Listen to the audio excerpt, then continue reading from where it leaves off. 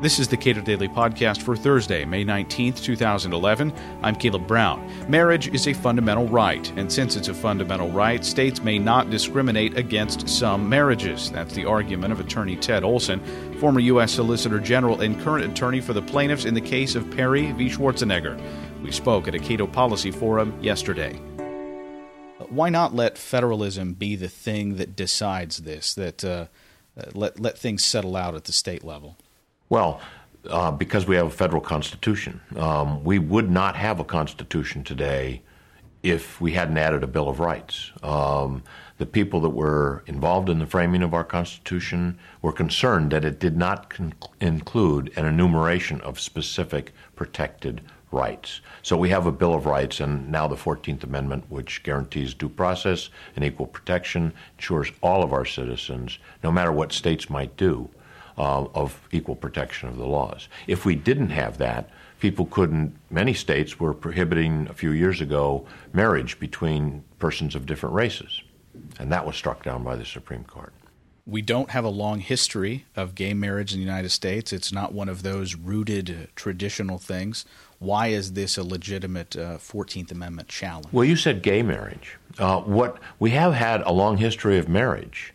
Since approximately 1888, the Supreme Court of the United States has 14 times said that marriage is a fundamental right. It's a right of liberty, it's a right of privacy, it's a right of association, it's a right of spirituality.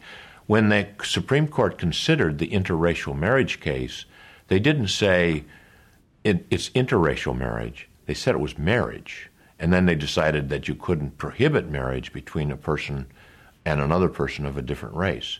That's what we're asking here. The fundamental right is marriage. It's not interracial marriage. It's not same-sex marriage. It's marriage. Suppose it's not a fundamental right. Suppose the Supreme Court overturns all of the many times that it's found marriage to be a fundamental right. Why isn't there then a rational basis for some states to prohibit some marriages and not others? Well, your question presupposes that the Supreme Court is going to overturn 14 precedents. But we'll just entertain that for a moment. Then what is the rational basis for excluding people from marriage to someone that they love who happens to be of the same sex? We keep asking our opponents, and the judge in our case kept asking our opponents, what harm would it do to allow people to marry someone of the same sex? And we kept getting different answers.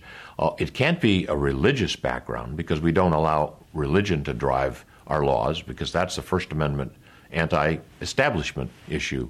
Our opponents, first of all, came up with the idea that it was to protect procreation. And the judge said, well, wait a minute, I married some people that were in their late 80s last week. They weren't intending to procreate. We have never, in the United States, made procreation or the ability or willingness to procreate a condition to marriage. And in many cases, people marry and don't have any intention of having children. Ultimately, the proponents of Proposition 8 said, well, we don't want to disturb the institution of marriage. That's the way it's always been. And our answer to that was, well, for a long time in this country, it was always the case that people couldn't go to school with someone of the same race. You could have to be forced to drink out of different drinking fountains. Because it's always been that way is not a rational basis. So I've yet to hear anyone articulate to me what the rational basis is to exclude a portion of our citizens from a right, whether you call it a fundamental right or not, that other citizens are able to enjoy. Why this case now? Well, when people feel that they've been deprived of their constitutional rights and they go to a lawyer and say, please help me so that I can be treated equally under the Constitution, it's just not right for a lawyer to say, gee, I'm going to decide, I'm going to wait until 10 years from now. You just wait your turn. Martin Luther King addressed this in his letter from a Birmingham jail in which he was being importuned by many people who were his allies, saying, you're going too fast. This is not the right time. There's going to be a backlash. And he responded very, very forcefully and persuasively and said, civil rights won't wait. We're not going to wait. Civil rights are won in this country or anywhere by constantly battling injustice and inequality. So when these individuals came to us and said, Proposition 8 is unconstitutional, will you help us? We felt obliged to do so.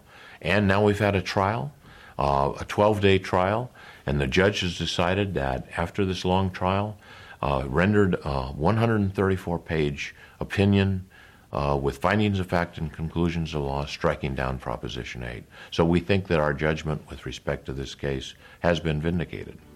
Ted Olson is a former U.S. Solicitor General. He is an attorney for the plaintiffs in the marriage equality case of Perry v. Schwarzenegger. You can watch yesterday's forum at cato.org.